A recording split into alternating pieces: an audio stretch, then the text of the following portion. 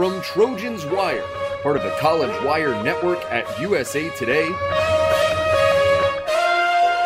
this is the Trojans Wired Podcast. Here are your hosts, Matt Zemek and Ian Hest.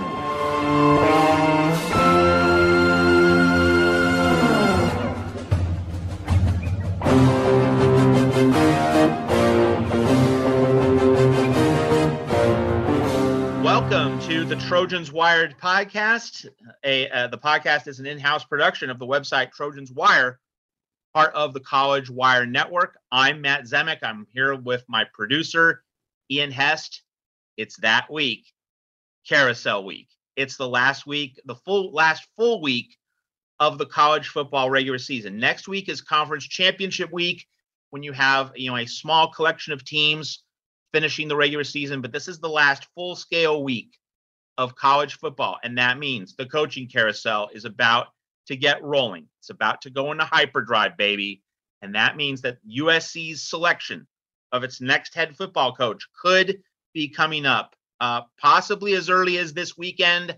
I wouldn't expect anything to happen this weekend, maybe into the middle of next week at the earliest, and then very possibly after the conference championship games. We're talking Sunday, December 5th, Monday, December 6th, but we could see something as early as this weekend. I mean, we don't know for a fact exactly how all of this is going to go. And so, Ian, as we begin our conversation, the timing of moves, the timing of decisions is one of the fascinating elements of the coaching carousel. Man, like, you're down in Miami, and it would seem that with Lane Kiffin coaching Mississippi, Ole Miss against Mississippi State on Thanksgiving night on a Thursday, that means that his regular season's over Friday morning. It means that an athletic director who wants him would be able to begin in earnest the interview process Friday morning after his Thursday night game. And so, that would mean that if Miami is serious about wanting Lane Kiffin as its next head coach, that, the wheels need to get turning here. Like, Manny Diaz needs to get fired now so that Lane Kiffin knows when he's coaching on Thanksgiving night in the Egg Bowl against Mississippi State, he knows that Miami job is there for him if he wants it. So, give us an insight into the timing of these moves and what needs to happen when, and maybe if at Florida, which just fired Dan Mullen, if timing is of the essence in needing to make a specific move sooner rather than later to fend off other candidates and other competitors in the coaching carousel, and to kind of structure the timeline and the timetable the way these schools need it to happen. Yeah, so there's a lot to unpack there in what you just said, Matt. The first thing is first. If I know anything about Lane, it's that he's going to take his time.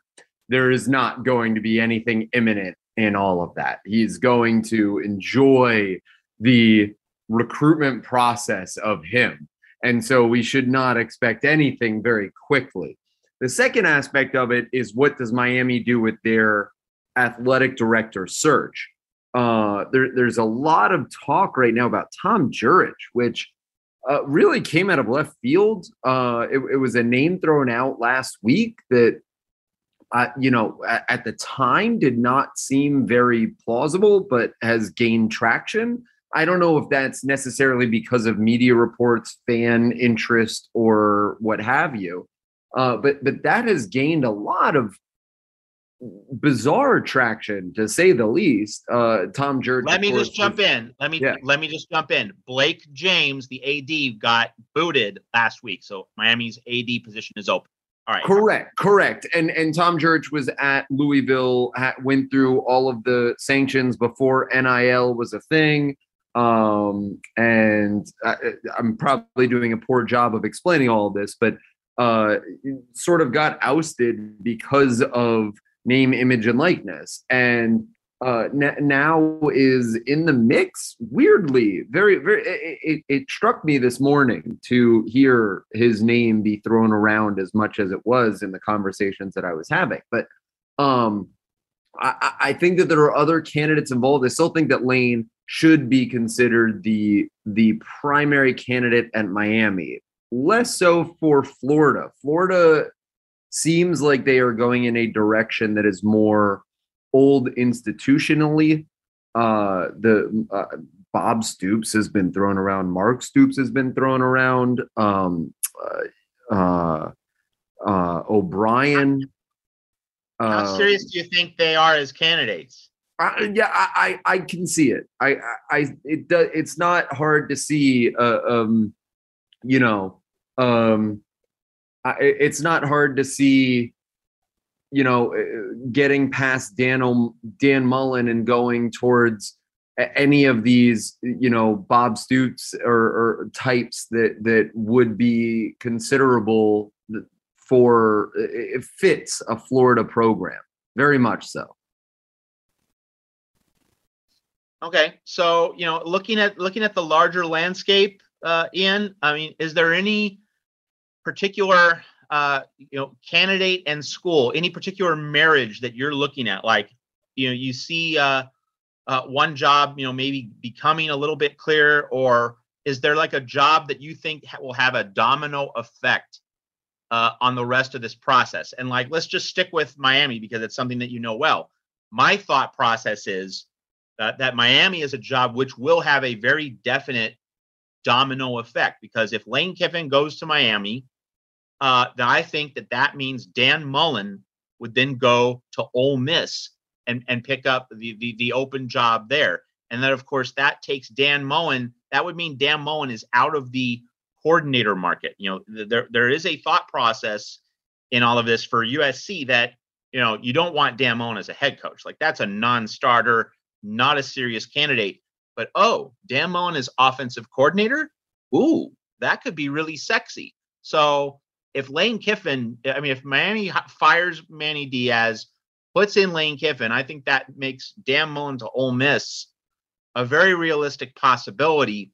You consider at Ole Miss, going from a Lane Kiffin offense to a Dan Mullen offense, that's not a difficult transition because both are great. Say what you will about all their flaws and limitations as head coaches, but they both develop quarterbacks. They're great offensive play callers and schemers. So the roster that Lane Kiffin has assembled at Ole Miss, Dan Mullen could come in and coach that roster very easily and fluidly. So that's like a domino effect that I see. Do you have any domino effect scenario, or you can take this in a different direction? Just a job and a candidate, or just a job in general that you think is kind of going to be central to this carousel and might have a gravitational pull on other candidates and other decisions made by athletic directors across the country?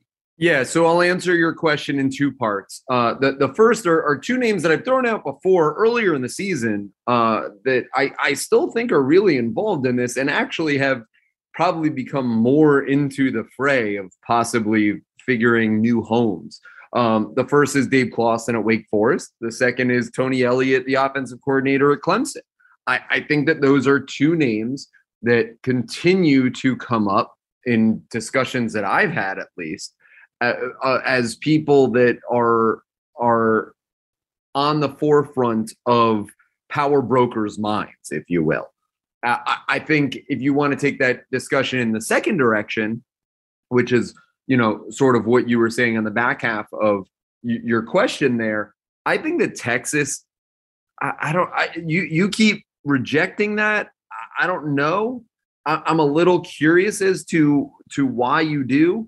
I'm interested to hear your thoughts on why Texas isn't open. I think that Texas absolutely has the chance of having a situation. I think North Carolina is very interesting to me.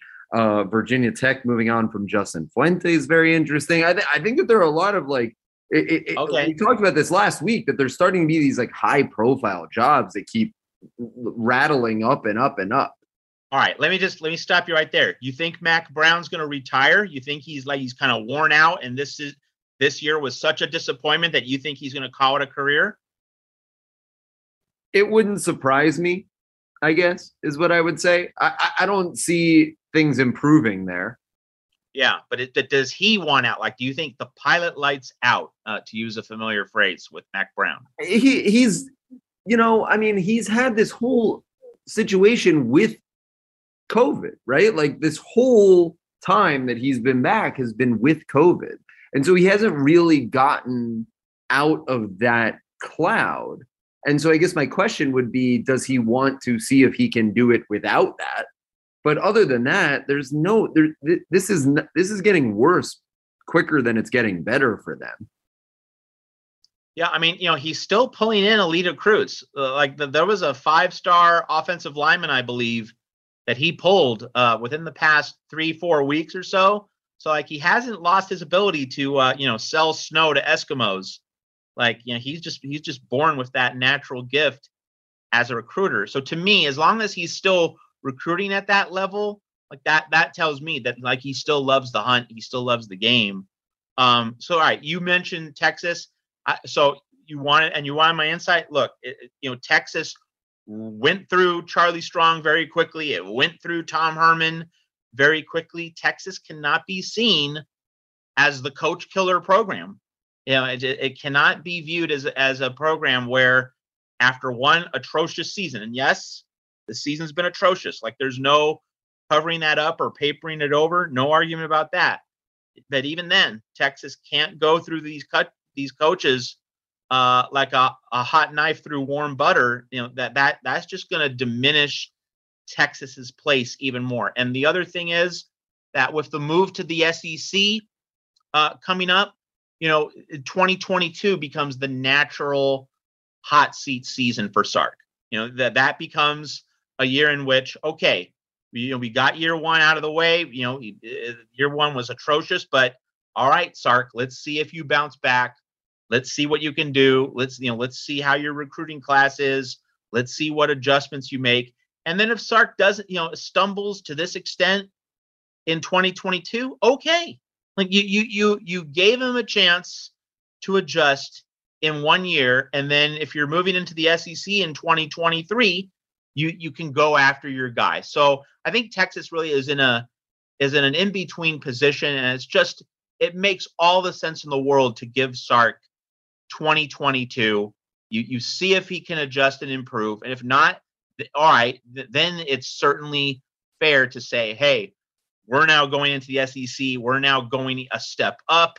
We're going to go against Alabama. We're going to go against Kirby Smart in Georgia. We're going to go against LSU. We need a new guy. But you don't make that move now before playing one more year in the Big 12 in 2022. Matt, I had a USC question for you. How much does what's going on with Penn State and Iowa State mess with what you had thought about Matt Campbell and James Franklin? Oh, it's an excellent question. And one thing that I've seen, and also one thing that I've written about on Monday morning at Trojans Wire, there has been some talk that, since Iowa State plays its final regular season game on a Friday, Thanksgiving Friday against TCU, that's kind of like the Lane Kiffin deal with Ole Miss on a Thursday. So because Matt Campbell and Iowa State play on Friday, that means he's available before other candidates, including James Franklin. And so there is a thought that's going through the internet. It's going through the back channel conversations and whispers that, if Mike Bone, he fired Clay Helton early so that he could get a head start on this coaching search. So there's a thought process, and it makes coherent sense, Ian. It's logical. There's a logical consistency about it where, all right, I'm going to fire a coach early. I'm going to hire a coach early because after all, I've had all this time to look at options. So maybe Mike Bone doesn't wait until after the conference championship game. More on that in a bit. But maybe he just thinks he can swoop in Friday night, Saturday morning, pluck Matt Campbell. Like maybe if he works really efficiently, talking about Mike Bone, maybe he signs Matt Campbell to an agreement and he can fly him out to the LA Coliseum for Saturday's game against BYU. Campbell could appear at USC's last home game of the season and start meeting people and getting the recruiting process and limiting transfer portal damage right away, at basically as early as one could possibly expect in the carousel cycle. Now, for listeners, I'm not saying that's likely, but that like whispers and chatter in the industry are beginning to pick up about that possibility. And one thing that I wrote about to kind of make the connection here, Texas Tech hired a coach on November 8th. It did not wait for the normal carousel cycle and all of these teams' regular seasons to end. It hired Joey McGuire, a Dave Aranda assistant at Baylor. McGuire recruited 3 players in his first week. And there is a growing sense in the industry that you don't always have to wait for the full carousel cycle to run its course. You can hire someone sooner rather than later. And for all the USC fans who think, and I agree with you here, that Dave Aranda is a better candidate than Matt Campbell, I would agree with that. But there is a thought process that maybe you don't get Aranda, you hire Campbell.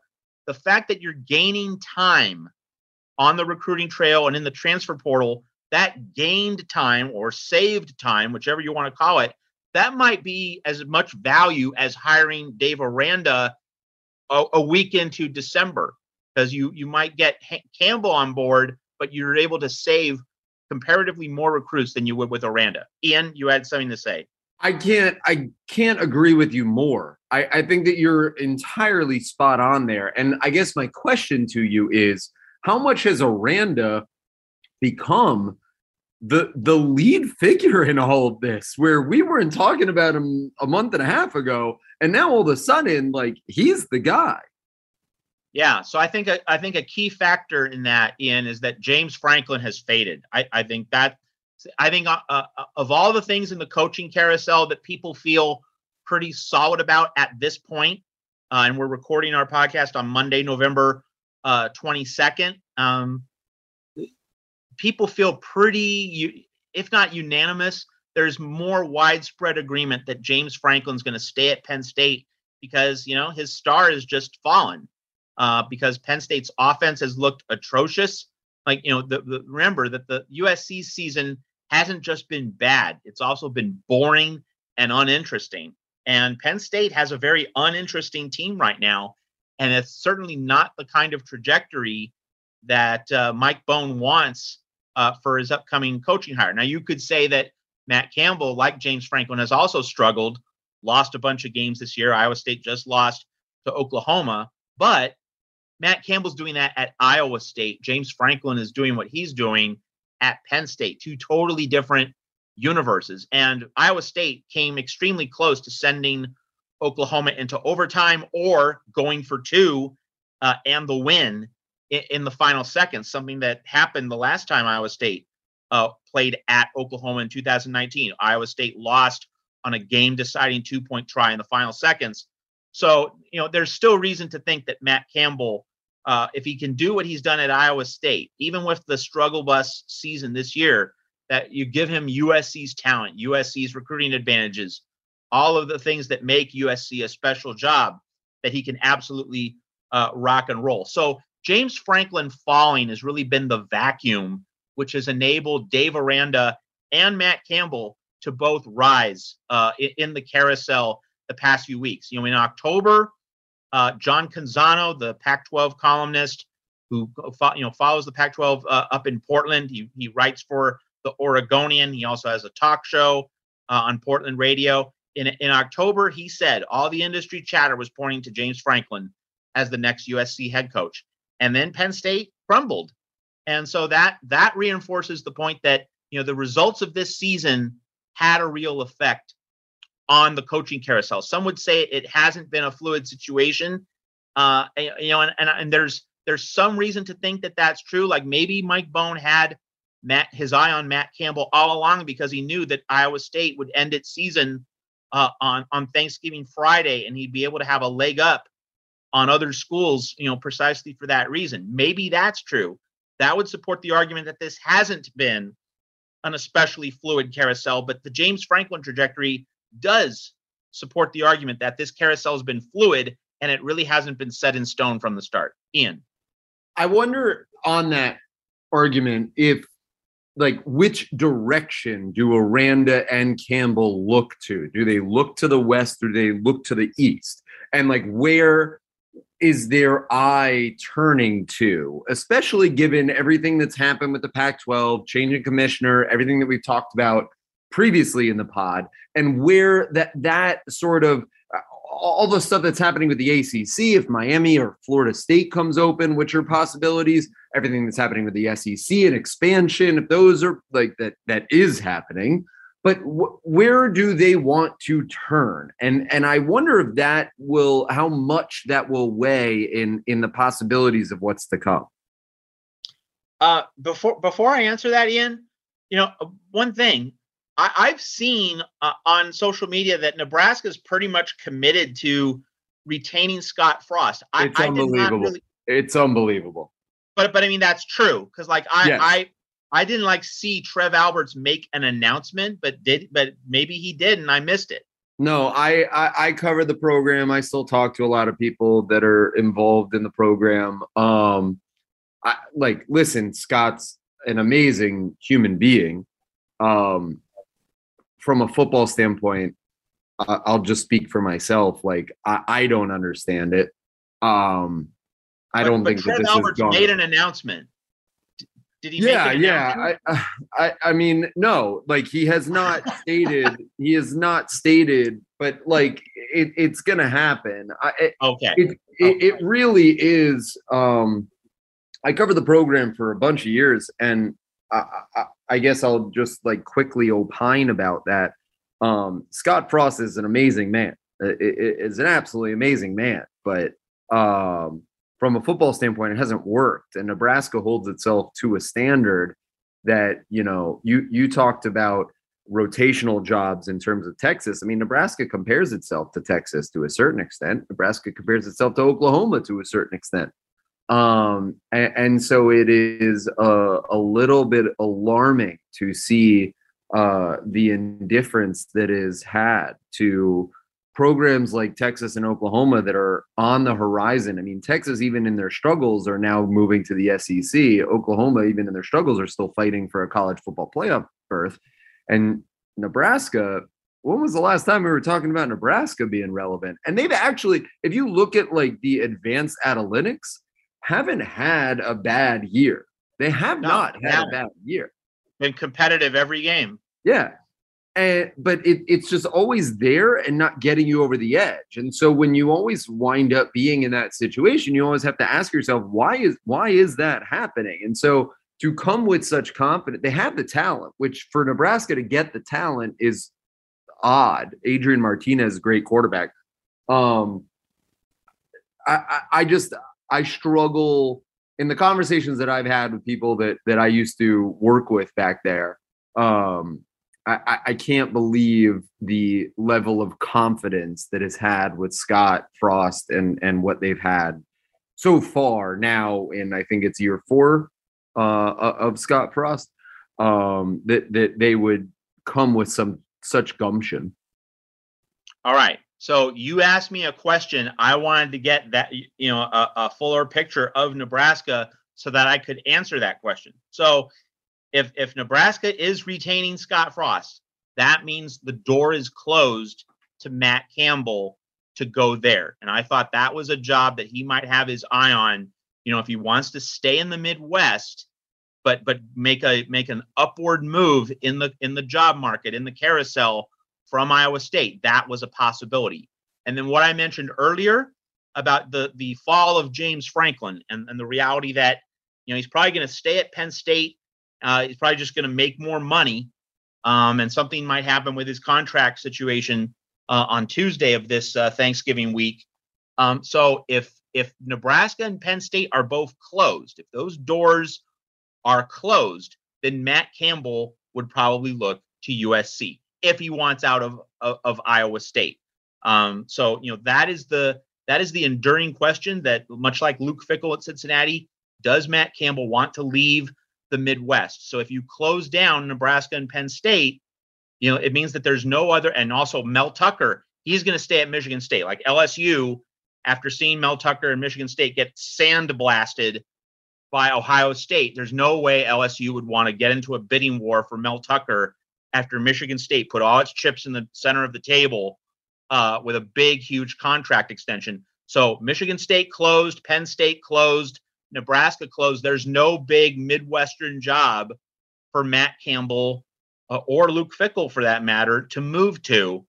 And that means that USC stands out pretty naturally as the landing spot for either of them. So that's kind of the dynamics there. And then Dave Aranda, it's a very intriguing thing with, USC or LSU. Like, he has Southern California roots, but he won a national title at LSU as defensive coordinator 2 years ago, and his family reportedly loved the experience of living in Baton Rouge. So you have two strong competing pulls for Aranda, but for Matt Campbell, I think it's pretty clearly USC if he wants to move up and if he gets the opportunity presented to him. Do we know that Matt Campbell would say yes? I haven't heard anything yet that's solid about that. Now, there's been back channel whispers that Mike Bone might really be making a move this week to get Matt Campbell on board quickly, as I talked about. So this might be a situation where Mike Bone really wants Matt Campbell. We still don't know yet if Matt Campbell really wants USC.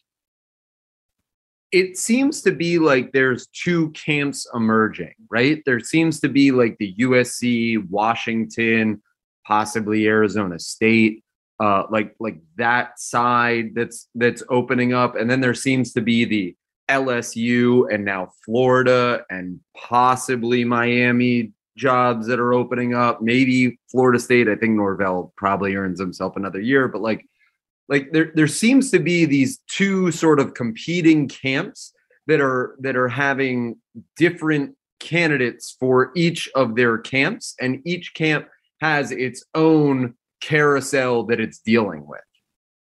Yeah, I think that's pretty accurate. I think that Aranda, the Aranda is kind of might be the only crossover guy in terms of a guy who has one foot in both of those camps. That Pac-12 camp you mentioned with USC, Washington, and potentially Arizona State if Herm Edwards gets. Well, then you also have like TCU, right? Like those type of schools, and then on the East you have Virginia Tech.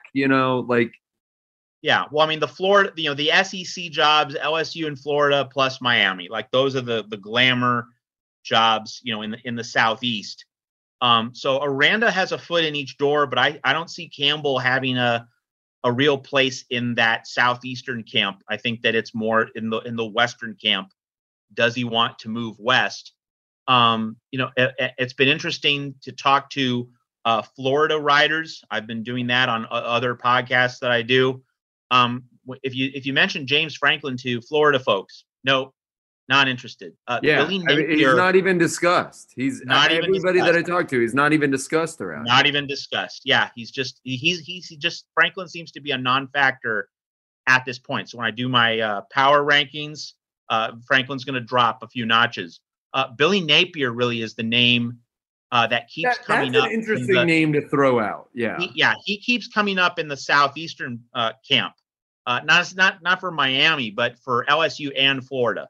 And, because he's situated in the state of Louisiana, there's obviously a natural thought process which holds that, he wants to stay in that state, but then make the jump up to LSU. But of course, will LSU athletic director Scott Woodward ever go that far down the list? Like, Napier's not a top two guy. The industry scuttlebutt is that Scott Woodward, who hired Jimbo Fisher when he was AD at Texas A&M, is going to make another run at Fisher. Keep in mind, LSU plays Fisher and Texas A&M this weekend in what is Ed Orgeron's last game as LSU head coach. So Woodward might think, because he's buddies with Fisher, the two men are close, and they're both friends with Jimmy Sexton, who is Fisher's agent. Scott Woodward might think that, I can as much money as the Aggie oilmen in College Station have showered Jimbo with. Scott Woodward might think, hey, I'm going to give you, 12, 13 million bucks to come over and coach LSU. And I do think Jimbo Fisher stays at Texas A&M. He just landed a 5-star recruit. I mean, he certainly seems to be invested in that program, but maybe Scott Woodward thinks he can pull it off. So like that's the top tier of LSU's coaching search as I see it. And probably not going to land Fisher, but I think after that, then Dave Aranda would probably be next in line. You'd have to think, I would say. So if Aranda goes to USC, that might actually be the plot point, the domino, which could make Billy Napier to LSU a very realistic possibility. And if that does happen, then what does Florida do? Where are the Gators going to go, especially if Lane Kiffin goes to Miami and not to Gainesville? I mean, there's been plenty of talk about Lane Kiffin going to Florida, but if he goes to Miami, Florida doesn't have that path available. But Billy Napier is certainly the hot name you're hearing a lot more of the past few weeks in terms of that LSU Florida pair of jobs. Matt, you talked earlier about dominoes falling, and I think that Aranda if we're playing this game out, and Aranda does go to USC, Billy Napier does go to LSU. I mean, I think that Aranda might be the top guy for LSU from what I've heard. But outside of that, the other stuff like the Lane Kiffin going to Florida is so silly in my book. I don't know where people are getting this from. I don't think that it's serious. I'm just being honest from having covered the man at Florida Atlantic University. I don't get the Lane to FAU or to UF stuff. It doesn't make any sense to me. Unpack that. I mean, not now. Before you do unpack that, like I know that Miami, South Florida is not quote unquote the South. It's a very different culture unto its own. It's not part of a larger whole in the South. It's kind of its own separate ecosystem. So obviously very different from Gainesville, Alachua County, two very different worlds in terms of culture. But I would say that Lane Kiffin, he coached at Tennessee. He coached at USC. He's coaching at Ole Miss. Those are Southern ball coaching stops. Sure, but what's the difference between Miami or Los Angeles? So, go ahead. What's it? No, just if someone can explain to me the difference between Ole Miss and Florida, I would love to hear it. I will completely entertain that. Well, then you just have a much better chance of winning a national championship at Florida. Do you think so? I don't. Well, sure. I don't know why Florida. Why not? Well, why not? I mean, Florida's won 3 national championships in the past 26 years. Yeah, I mean, I guess I just don't see. I see Ole Miss. They have the talent right now. They have. I guess you could make like an SEC West versus SEC East argument. And you don't have the access to the Florida recruiting pipeline you do in Gainesville. Yes and no. That's become a little nationalized, right? Like I get it. I mean, the transfer portal is kind of a leveling out factor, but at Florida, you certainly get first pick. Like Ole Miss and Florida are not battling for the same exact pool of recruits. I mean, the transfer portal levels that out to a degree, but Florida is going to get the bigger brand for most recruits. Sure, but I think that Ole Miss has just as much of like a atmospheric level, has the stadium, has the facilities. We're arguing in the margins between Ole Miss and Florida. I don't think that that's enough to pull you from what you already have to what might be in terms of going to Gainesville. I do think with Miami, there is everything that Lane Kiffin wants to be. He's going to be the villain. He's going to make the money that he wants. He's going to, be in that lifestyle that he wants. He has a home. His kids can go back to their school. He gets to be a part of this community that's going to embrace him in all of that, let's be jerks mentality. I think that it's everything that Lane Kiffin wants to be. That Florida is very old Florida. Florida is very old Florida. And I just don't see Lane Kiffin as a fit at Florida. I do see it as a fit at Miami. Like he and again, full disclosure, I'm a Miami grad. but I see it as a complete fit at Miami. I'm struggling to think of another coach who makes more sense to be the Miami coach than Lane Kiffin. Oh, yeah. And let me be clear. I would say that Lane Kiffin is a much more natural fit at Miami than at Florida. No question. But especially with that's a separate matter from whether Lane Kiffin to Florida makes rational sense. Like, I think that certainly does. I mean, like, you could question whether that move's going to work out or not. That's one thing. But the idea that he would be interested in that job, I can certainly see it. Yeah, I mean, I guess. I don't really see it. I'm just being honest. Championships is a nice little lure. Like, I don't know. I just don't see Lane Kiffin being in Gainesville, Florida. Like, I've been to Gainesville, Florida as more times than I can count. Like, I just don't see Lane Kiffin in Gainesville, Florida. I don't think that's the most likely outcome, but I don't think it's like this absurd remote, 1 in a million chance either. Like, I think basically, Ian, I think there's a middle ground between those two things. Definitely don't think he's likely to end up there, but I don't think it's, crazy pants. That's fair. That's fair. I don't think that, I mean, he's already in the SEC, so I guess that is a step up in that hierarchy. But to me, just, I don't know. I struggle to find reasons to pull you away into this whole new thing. And when you're already now, I mean, what are they, like 12th right now?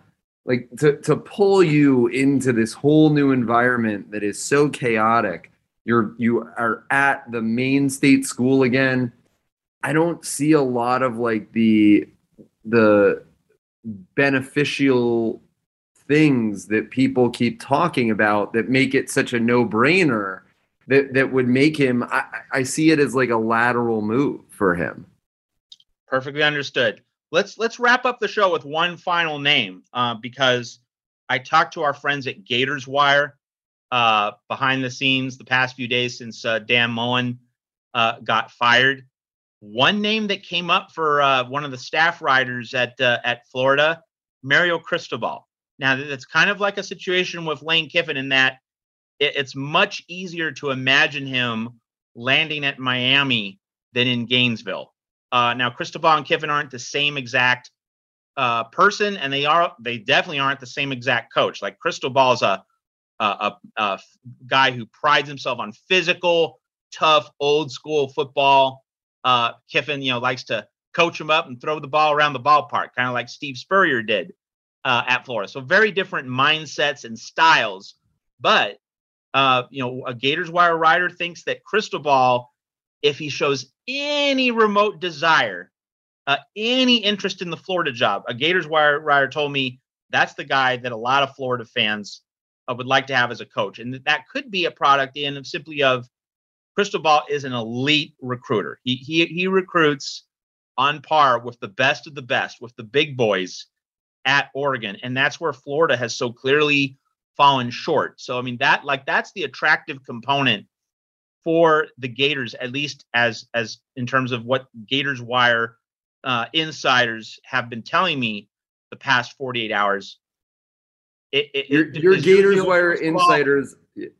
Wire insiders are completely correct. I've been nodding my head for the past minute and a half. Like, yes, Mario Cristobal probably makes more sense to Florida than he does to Miami, and that's why this conversation is so weird to me. Now that is a plot twist I was not expecting. Oh, Mario Cristobal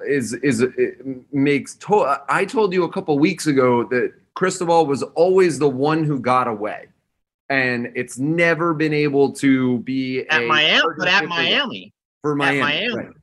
Not Florida. Right. So I could totally see a world where Mario Cristobal was the head coach of Florida and Lane Kiffin was the head coach at Miami. Like that I don't think that that's as crazy as it'll probably come off in this podcast. I think that that's actually like that would actually make. I hadn't thought very much about that prior to you saying that, but yeah, that makes a lot of sense. Okay, well, you and our Gators Wire insiders, and you do want to follow Gators Wire for their coverage of the Florida coaching situation, just as you also want to follow our friends at LSU Tigers Wire for their coverage of the LSU coaching situation. What they say about those openings may or may not influence the USC opening, but certainly like with Dave Aranda, is definitely what LSU is doing with Aranda. That could have a direct effect on what happens at USC. So, Ian, first off, happy Thanksgiving to you and yours, your extended family. I am very thankful for you and all the amazing work that you do producing this podcast, getting it out every week. So enjoy your holiday, and I'm going to look forward to seeing how much the coaching carousel has changed by the time that we gather next week. Maybe USC will have a coach. I wouldn't bet money on it, but we could be getting certainly very close. So, Ian, thanks so much for all that you do on this podcast. Matt, happy Thanksgiving, happy holidays, happy everything. It's so good to always spend every single week with you. Absolutely. All right. Happy Thanksgiving, everybody. We'll see you next week, maybe with a new USC head coach. We'll see on the next edition of the Trojans Wire podcast. So long.